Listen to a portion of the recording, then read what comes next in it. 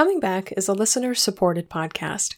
To support the show and receive weekly grief guidance from me, monthly group grief support calls, and the first look at upcoming books, online courses, and grief projects, become a patron now at patreon.com/ShelbyForsythia. Just $3 per month gets you access to everything there is to see on Patreon, plus connection to a beautiful group of grievers just like you. Unlock grief support now for $3 a month and support this show at patreon.com/ShelbyForsythia. Thank you so much for listening.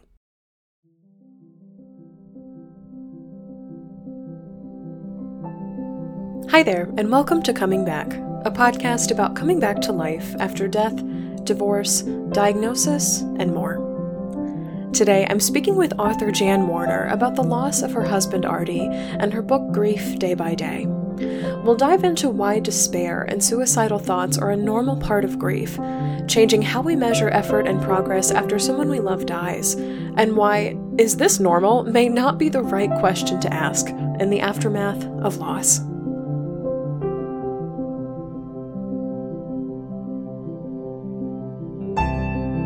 I'm Shelby Forsythia, an intuitive grief guide and author who speaks, writes, and teaches powerful truths on grief and loss. My mom's death in 2013 set me on the path to becoming a lifelong student of grief, and I use what I learned to create a world where grief is welcomed, normalized, and even embraced. Because even through grief, we are growing.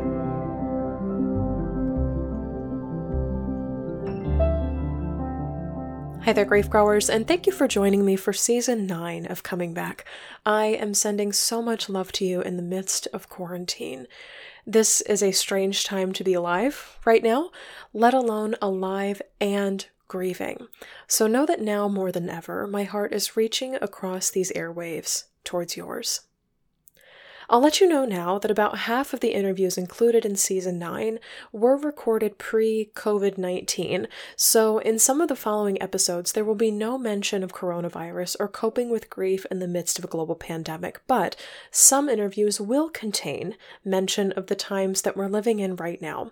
Stay tuned especially next week for a very special Mother's Day interview that I'm doing with Cheryl Strayed, all about mother loss and what it's like to honor Mother's Day at a time when isolation and anxiety is especially loud. I chose this interview with Jan Warner as the first for Season 9 because we've dived deeply into what it means to be in a place of despair and loss. In a society that wants us to pretty up what it means to be heartbroken, I think it's really, really important that we have these conversations on feeling hopeless and helpless because they're real things that happen. I hope our interview resonates with you, and as always, my beautiful grief growers, you can reach me personally to share your grief story, find help and support, and connect to others who are grieving by emailing shelby@shelbyforsythia.com. Yes, it is very, very true, now more than ever, that we live in a world where anything can happen. But we also live in a world where anything can happen. Sending you so, so much love.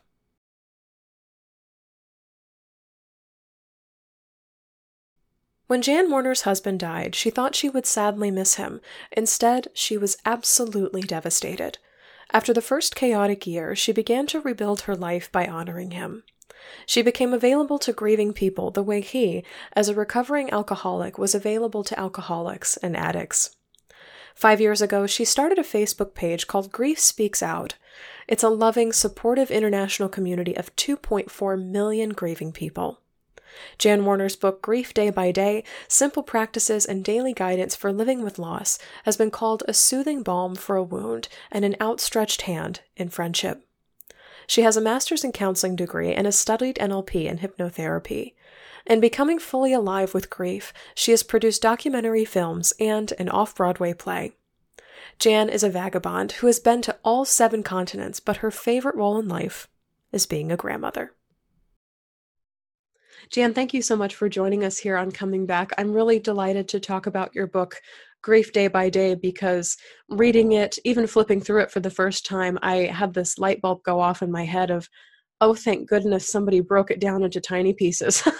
I was just so excited to see somebody do grief in a format that felt more like a devotional or something that that a grieving brain could handle. And it's not that grieving brains can't take a lot of content, it's that they can't take a lot of information in the aftermath of loss. And so I was just so grateful to see that grief day by day is so it's like little tiny chunks of help just when you need it. So if you could, I'd love to hear more about the inspiration behind Grief Day by Day and maybe what prompted you to make it so minute and powerful at the same time. We'll start there. We're going to go in a lot of directions today.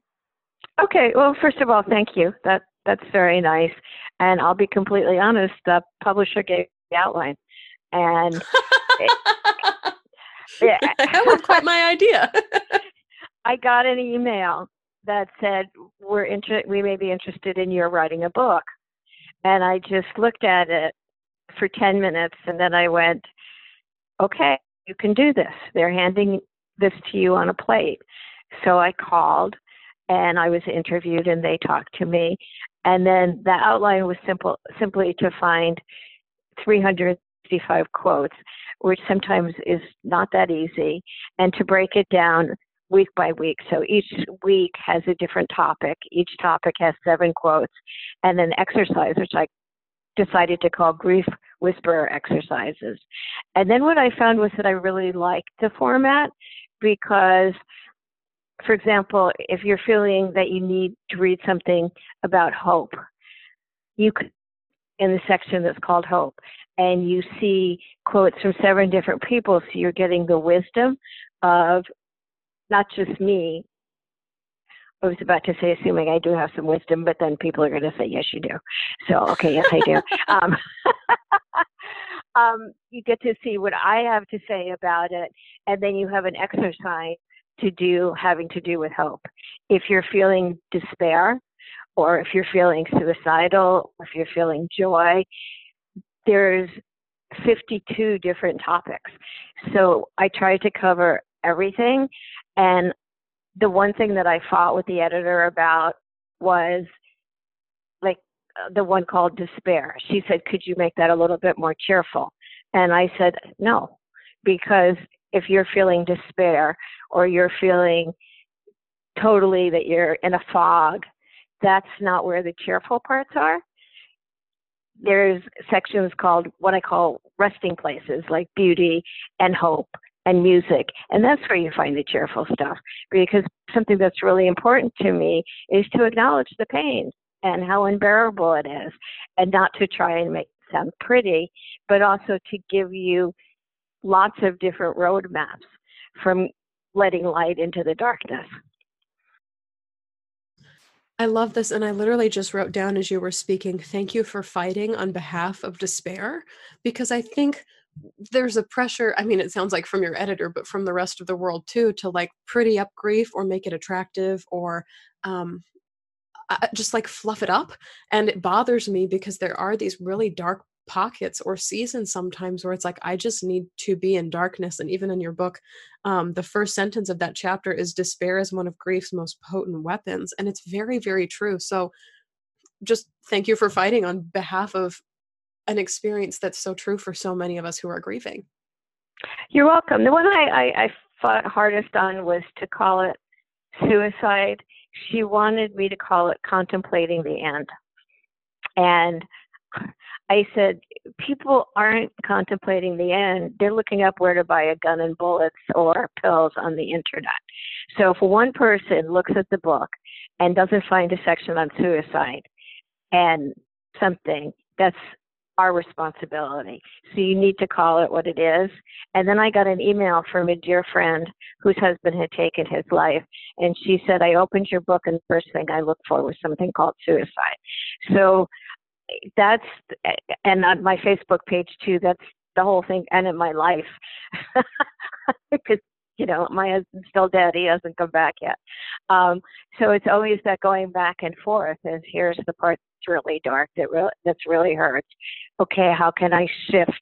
How can I learn over, because it's been 10 years for me, how can I learn to shift back into the part that's joyous and good and happy? And how can I create more happy and productive moments and not stay stuck in that? And it's seductive. I mean, there's part of me that it's like, it's cold outside. Why would I ever want to get out of bed? But there's actually lots of reasons to do that.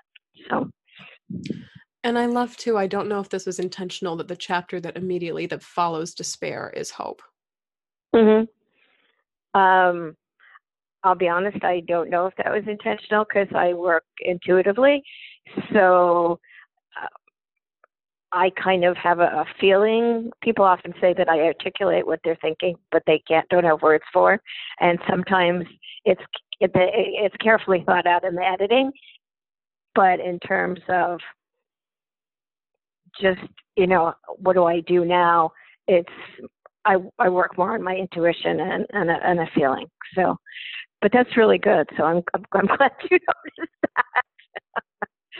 I literally have the book open in front of me right now, and I was like, what is the next chapter that comes after this? Because I've read the book, but then immediately I wanted to see the order of things again, and I was like, oh, isn't that funny and fitting that the And chapter that follows despair is hope?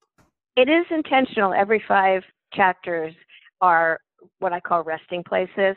So that part was intentional, that there are 4 complicated things, and then there's a place where you can breathe. So it's that you don't have to read in order at all. You can just dip in wherever you feel like it.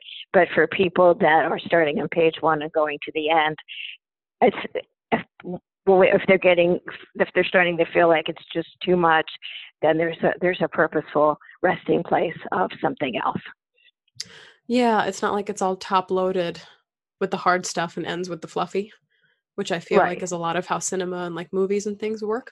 Um, yeah, absolutely. I think that's a very, again, intuitive structure for a book.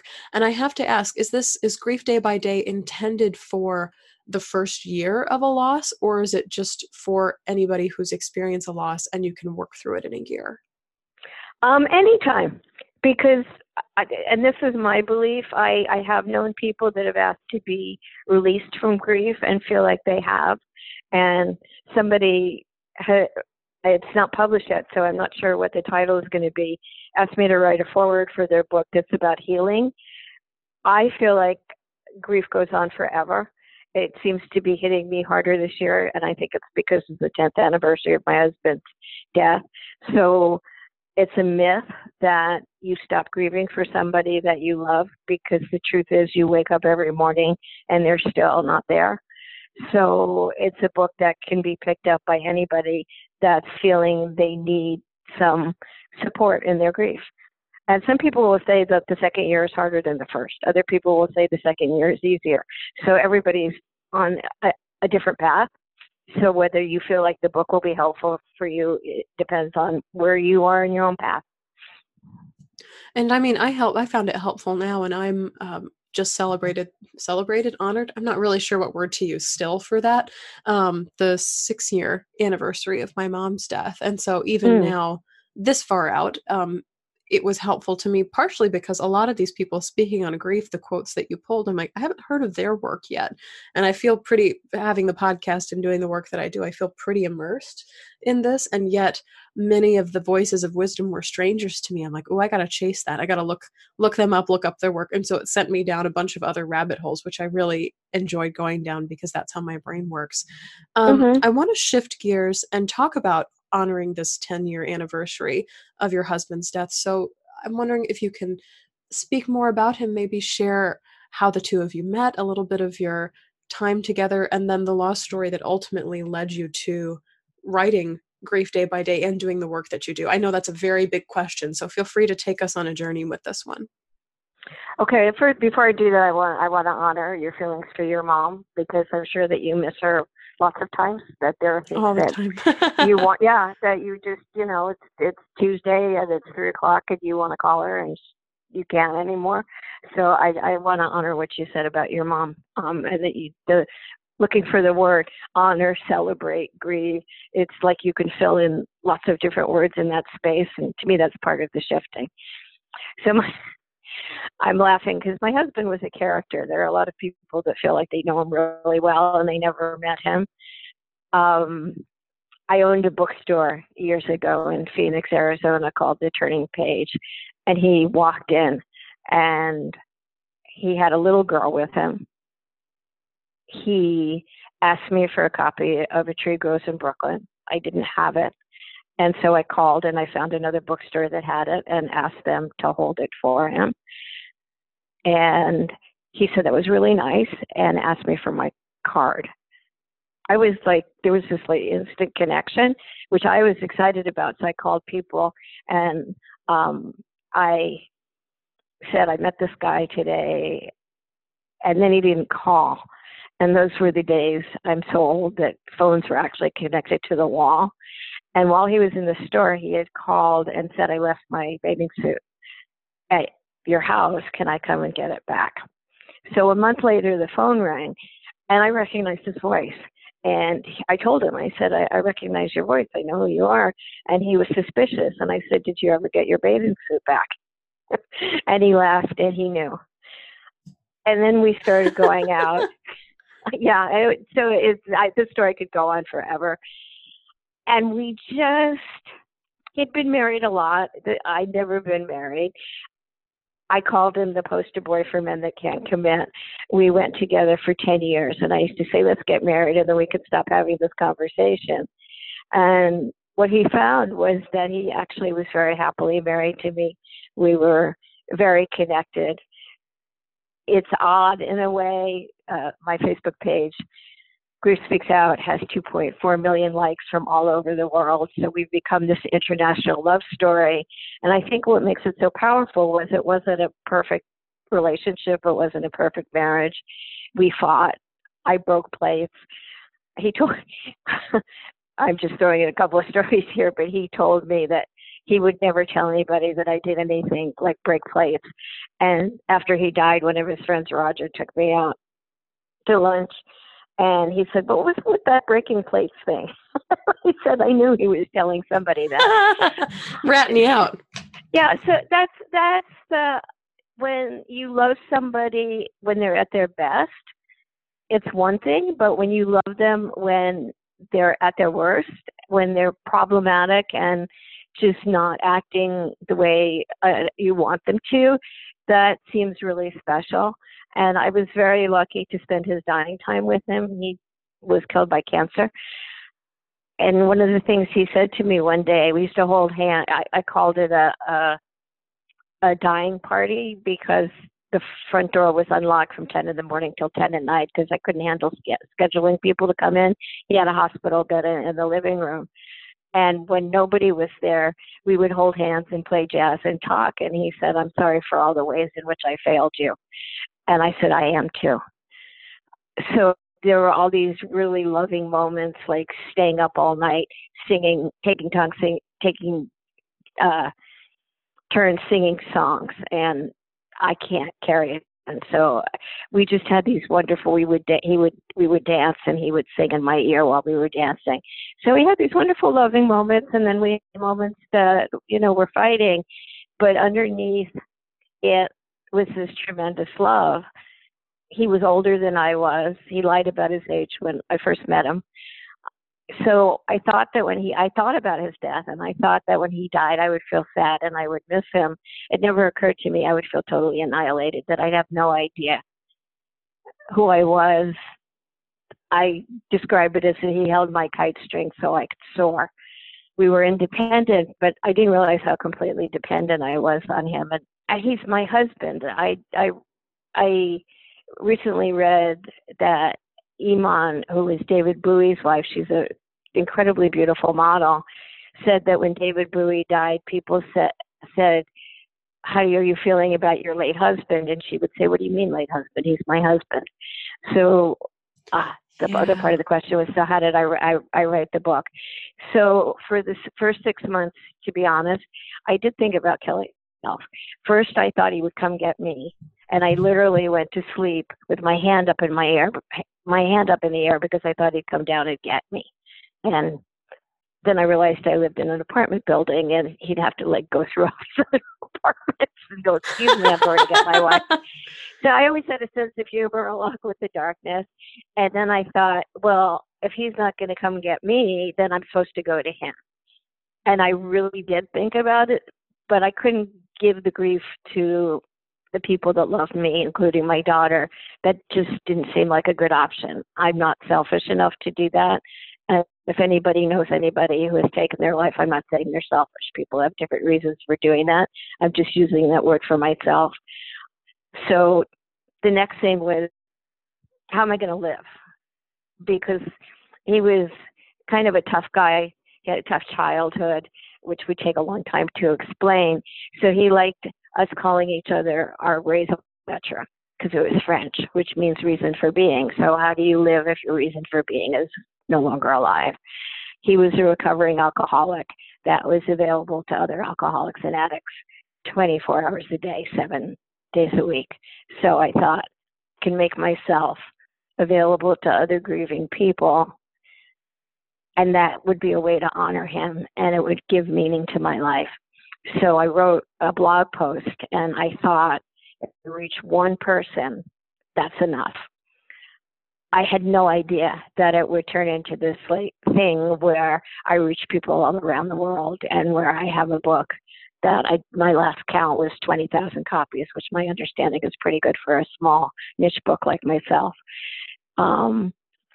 So that's sort of an encapsulated version of the Artie and Jan story. He used to call me Panache, and I try and live up to that. As how can I still be Panache, even though he's not around not around physically, to call me that. Does that answer your question? It does. And I want to thank you so much for sharing just like this vulnerable space of, I wanted to die, because I think this is such, I won't call it a universal experience because not everybody goes here, but I know that I also went here. And so to see this show up in Grief Day by Day, as we talked about with the chapter on despair and with other books as well. I mean, I just got chills when you spoke of this visual of like, I would go to sleep with my hand in the air so he could come get me. The sense of, because they have died, I want to die also. And just, we are a unit, a paired set. And so to be unmatched by death is like truly devastating. And I just want to thank you for sharing that as well. And then I want to shift into, you mentioned calling each other by French terms. Can you say that word again?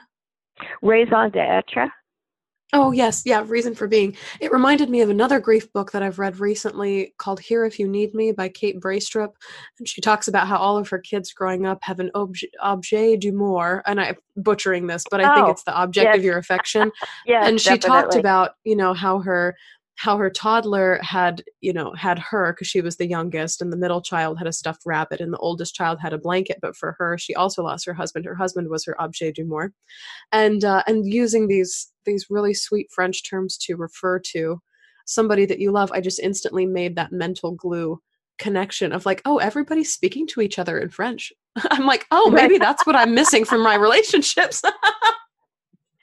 Well, we watched Anna Karenina, which some people will know is a love story that ends in tragedy, but it's Russian.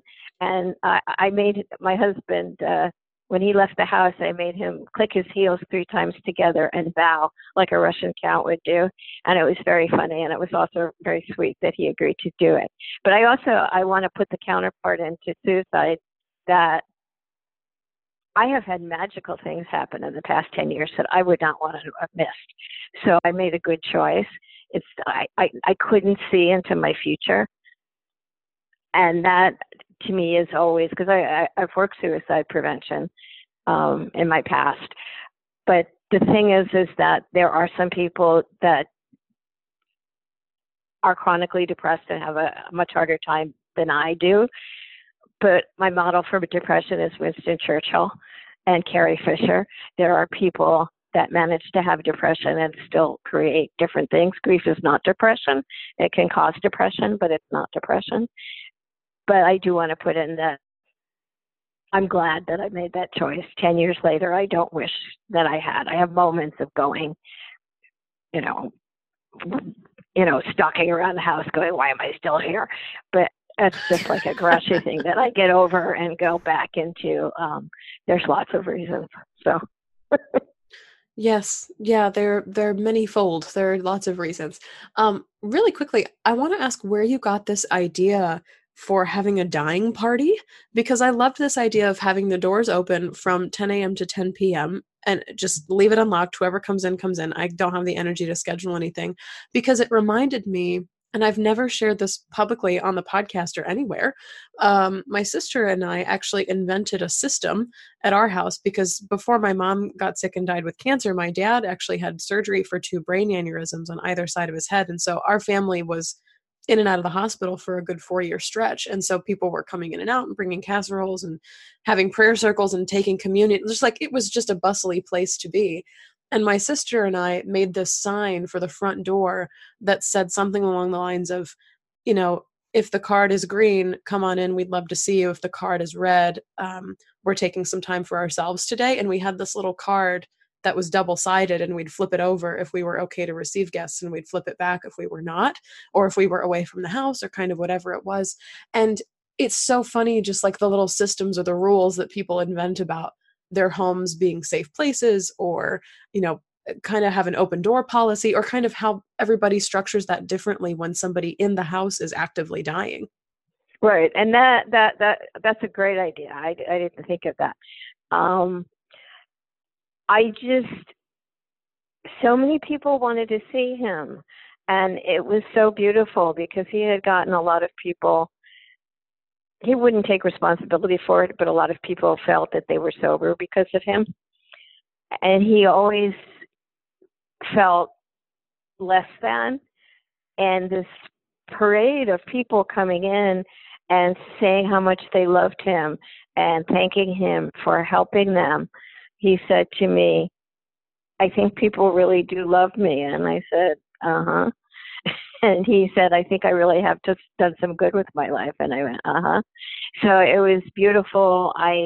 He was actually supposed to go to a nursing home. I never actually heard that because he at some point had to have surgery. And I got the hospital bed to put in the living room. And then when we switched from visiting nurses to hospice nurses, I had what I called the battle of the bed, because hospice wanted to put in their bed, which was the exact same bed as the visiting nurse's bed. And that meant he would have had to be like on the sofa for who knows how long. And I made all these phone calls and nobody had ever asked before. And it turned out I could rent the bed myself for something like $100. And so it was a totally insane time. But I decorated the living room with all the things from around the house that he liked. He only lived for about 3 weeks. So I don't know how I would have handled something that was extended. I would have liked him to be around longer than 3 weeks, but I'm not sure I would have dealt very well with something that lasted 14 or 15 years. But it was just, I wanted him to be as happy as possible. And I always had visiting nurses or hospice with me, so I didn't have to handle all the physical things myself. And luckily he liked frozen food, so I could still cook stuff in the microwave. So yeah, it was an interesting time. It was, cause people have stories where, somebody walks out of the house and they die in whatever situation and they don't get that time to spend together. So, I feel very blessed that we had that time to say all the things that we wanted to say to each other. Yeah, that is something that I think so many people wish they had more of, is time. Looking back. And that's one of those things that's like, when it's gone, it's gone. It's like money we can find or create more of or steal more of. Energy we can sleep and wake up with more of it. Like there's so many things that feel like when they go away, they're gone, but they're actually renewable. But time is one of those things. It's like when it's gone, it's GONE gone. And that just strikes me so well. And I love too that you were like, no, I'm going to fight for this bed. Like this is a hill that I'll die on to make sure that this happens for his sake. Cause that seems a little ridiculous. Just hearing you tell that story, I'm like, I've never heard of that before. Well, it never occurred to me. I mean, there was a social worker that it was like, I got everything set up 2 days before he was supposed to come home.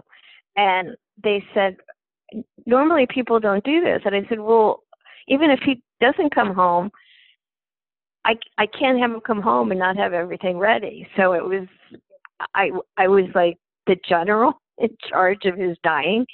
And he appreciated that. And in retrospect, I appreciated it too. I'm a little, I don't know what word to tack on, and I kind of wish that it would be nice if he could do that for me as well, because I think that's part of, it's like you're able to give somebody a really loving death, and then it's like, oh, here I am all by myself.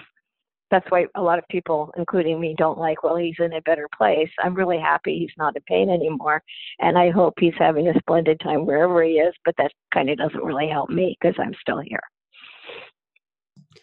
That was actually kind of tilting into the next question that I want to ask you, which is, what did his death teach you about what you want for your own when that day comes? That's a hard one.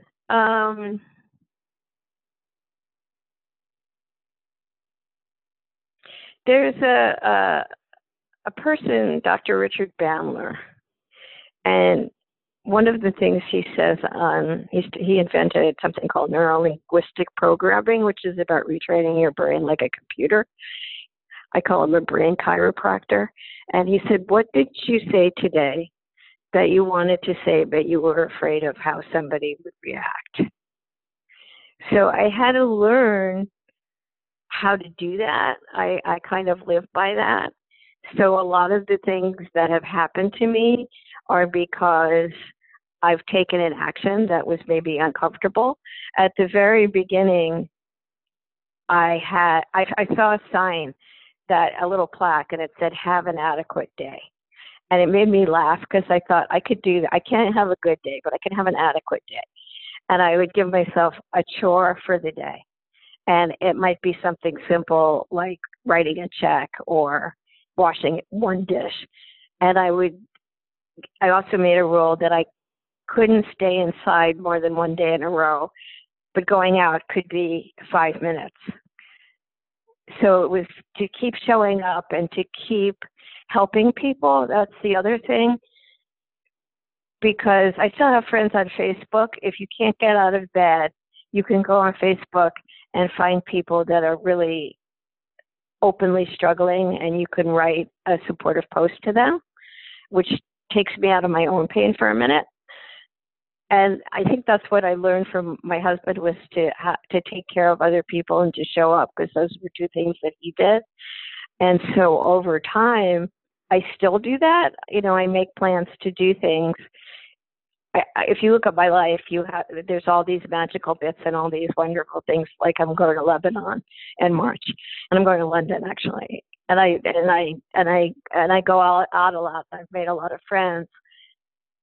But it's one step at a time.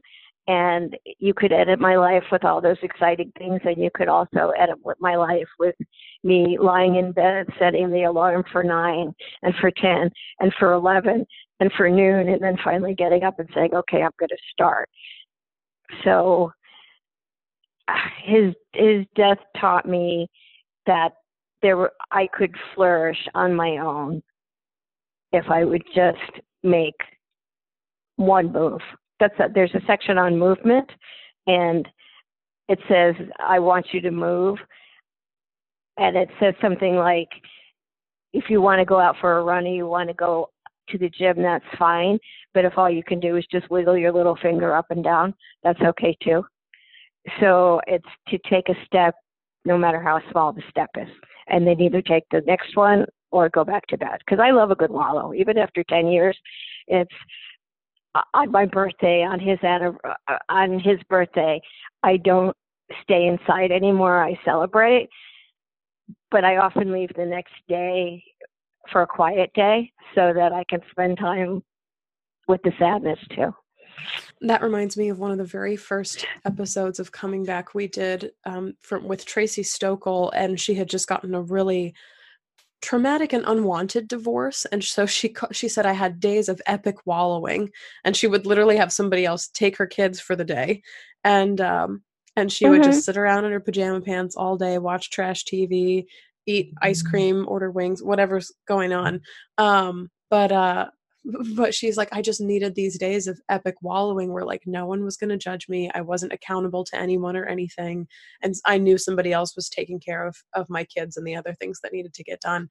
And I think that's really valuable. I don't know that I'm a wallower necessarily, but I am a sleeper. Like if everything's overwhelming, I'm like, I'm just going to go to bed and actually sleep. I just like conk out for more hours than my body Mm-hmm. probably needs to sleep, but I am anyway. And so I love this notion of if you're going to move your pinky finger and either take this next step or go back to bed, because like those are your options. And it also has this message of the things that you used to measure value by are no longer valid because grief has happened. So people who are judging themselves of like, I can only move my pinky finger, I used to be able to run around the block, is like, oh, the scales are no longer valid. All the measurements have been changed to kilometers or miles based on whatever country you're from. I'm like, we're changing our metrics here about what's valid and what's worth something in the aftermath of loss, because holy crap, just to even sit up is hard some days. Well, I think that's why it just really bothers me that so many people experience friends disappearing when they need them the most. It's hard for other people to understand that we've changed, that we're not the same person that we were before we experienced the death. And is people often say, I do X, Y, and Z. Is that normal? And I often laugh because it might be a day when I'm in my pajamas at noon eating ice cream. I'm asking me if it's normal. You're like, well, but my answer, yeah, right. Based on my circumstances. How did I become that person? But my answer for myself is what I tell people. I don't ask if it's normal, as long as somebody's not hurting themselves or somebody else. You know, if somebody said, I'm thinking about killing myself or killing somebody else, okay, like stop, let's unpack that. But what I ask myself is, does this serve the kind of life I want to live? So I don't usually make New Year's resolutions, but I'd like to read more. I used to it's also a normal thing or a common thing for something that you love to do when the person you love was alive, you don't want to do anymore. My husband and I always sat and read and shared or read to each other. So I'd like to read more. But if I read a page a week, that's okay, because it's hard to change sometimes. So you kind of like, for me, I play with what I can change, but it's not, is it normal to sleep too much? Is it serving the kind of life that I want to live? And the answer could be, yeah, it is. Or it could be, no, I'll see if I can work on this a little bit. You're absolutely right, because a lot of us are trying to figure out where we fall on the bell curve of life. And I'm like, don't worry about that. Just figure out, okay, where would you like to be and how can we get there? Is this serving the kind of life that you want to create for yourself, as opposed to where is the majority and where am I within the majority? It's a lot harder and it feels a lot less human. I also tell people to look into the eyes of the person that they loved that died, the remembered eyes. And what do you think that person would say to you? Because we often look at ourselves with critical eyes, and you have to look at yourself with the eyes of somebody, either the person that died or somebody in your life that loves you, or somebody. I mean, you could make it a celebrity if you wanted to. You could make it anybody, but look at yourself with eyes outside. Because I know that a lot of things that I would say critically about myself, if you ask somebody that knew me, they wouldn't say that at all. So, Perspecticles. So I wish I could remember the name of the writer that used that word that we all need. Perspecticles. I'm going to write that down. And I apologize to the woman that invented that, because I can't remember her name at the moment. I have never heard that word before, and that just made me smile so big. That's wonderful. Well, Jan, as we're kind of coming to the end here, where can people find out more about you and your work and Grief Day by Day, as well as just anything else that you'd like to share with people? The full title of the book is Grief Day by Day, Simple Practices and Daily Guidance for Living with Loss by Jan Warner. And it's around so much now that if you Google it, you can definitely find it on Amazon. You can find it at Barnes & Noble. A lot of libraries have it. It's also at Target if you like to go shop at Target. Exactly. So if you Google it, it's always wonderful if you ask somebody to order it. And somebody called her local library if you want, I call them Grief Day by Day Angels. She called her local library and said she would like to buy them a copy. And the librarian looked up the book and said it had such good reviews that she would buy 5 copies herself. So I think it's I'm really grateful. I often give away copies because I find that when I give somebody a copy, they buy 3 or 4 copies for other people. So I have this sort of grassroots thing. And then on Facebook, the publisher would not make, I have this brand, Grief Speaks Out. Would the publisher use that as entitled? No. So my Facebook page is called Grief Speaks Out, and that's at facebook.com/Grief Speaks Out. And I do 7 posts a day. So there's a lot of content, and it's different content. And there's people from all over the world. So I love it because what it means is that in every culture, there's so much love and so much pain. And by sharing all of that, we seem to make each other feel better. So it's become a very special place for me as well. Yeah, it's a tremendous, literally by the numbers, it's a tremendous reminder that we are not alone. Not at all, and that it seems to be a flaw in almost every culture that after a certain point, unless you're very lucky, which I am, because I talk about my husband, so if you don't want me to talk about him, you're not going to stay my friend. But a lot of people choose to be silent because they get tired of people telling them they should be over it. Mm-hmm. So I feel very grateful that I find I'm talking about him a lot more now because it's his 10th anniversary, and people say, no, keep telling the story. So yes, I'm just nodding my head in agreement. I think that's a good thing. Say their names, that's what we want. We want our loved ones to be remembered. So say their The phrase names. that just came to me is the Artie and Jan show. Right. Oh. Well, it is really. That's it. I took my wedding rings off and on so many times, and now I wear them on my right hand. It's like, hey, I waited a long time to get those, I don't have to take them off. Somebody else wears them around their neck. Somebody else, it's a child or a father with you, a mother, a father and a mother, so or a sibling. It's just, the only thing I wish is that there would just be like one day a month where nobody died, but that's just not going to happen. So it can be overwhelming sometimes.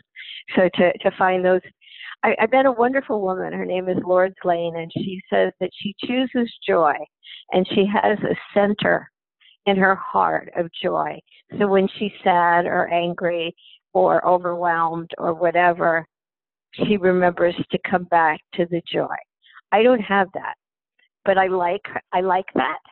So I'm working on thinking because my center is like wobbly. It's not there.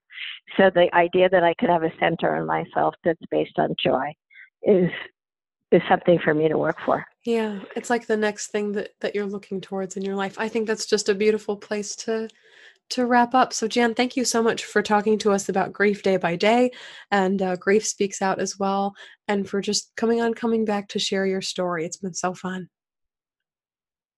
Well, thank you so much. Thank you for doing this, and thank you for allowing me to be on your show.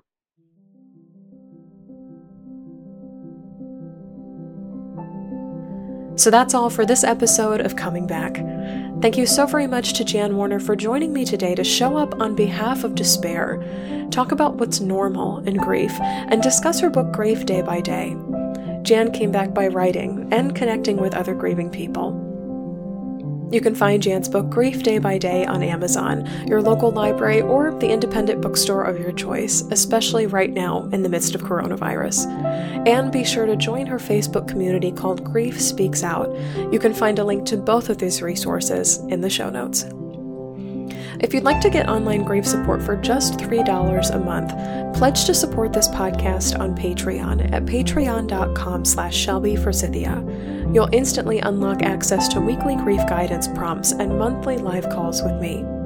Our next live grief support call is happening very soon on Monday, May 18th at 7 p.m. Central Time.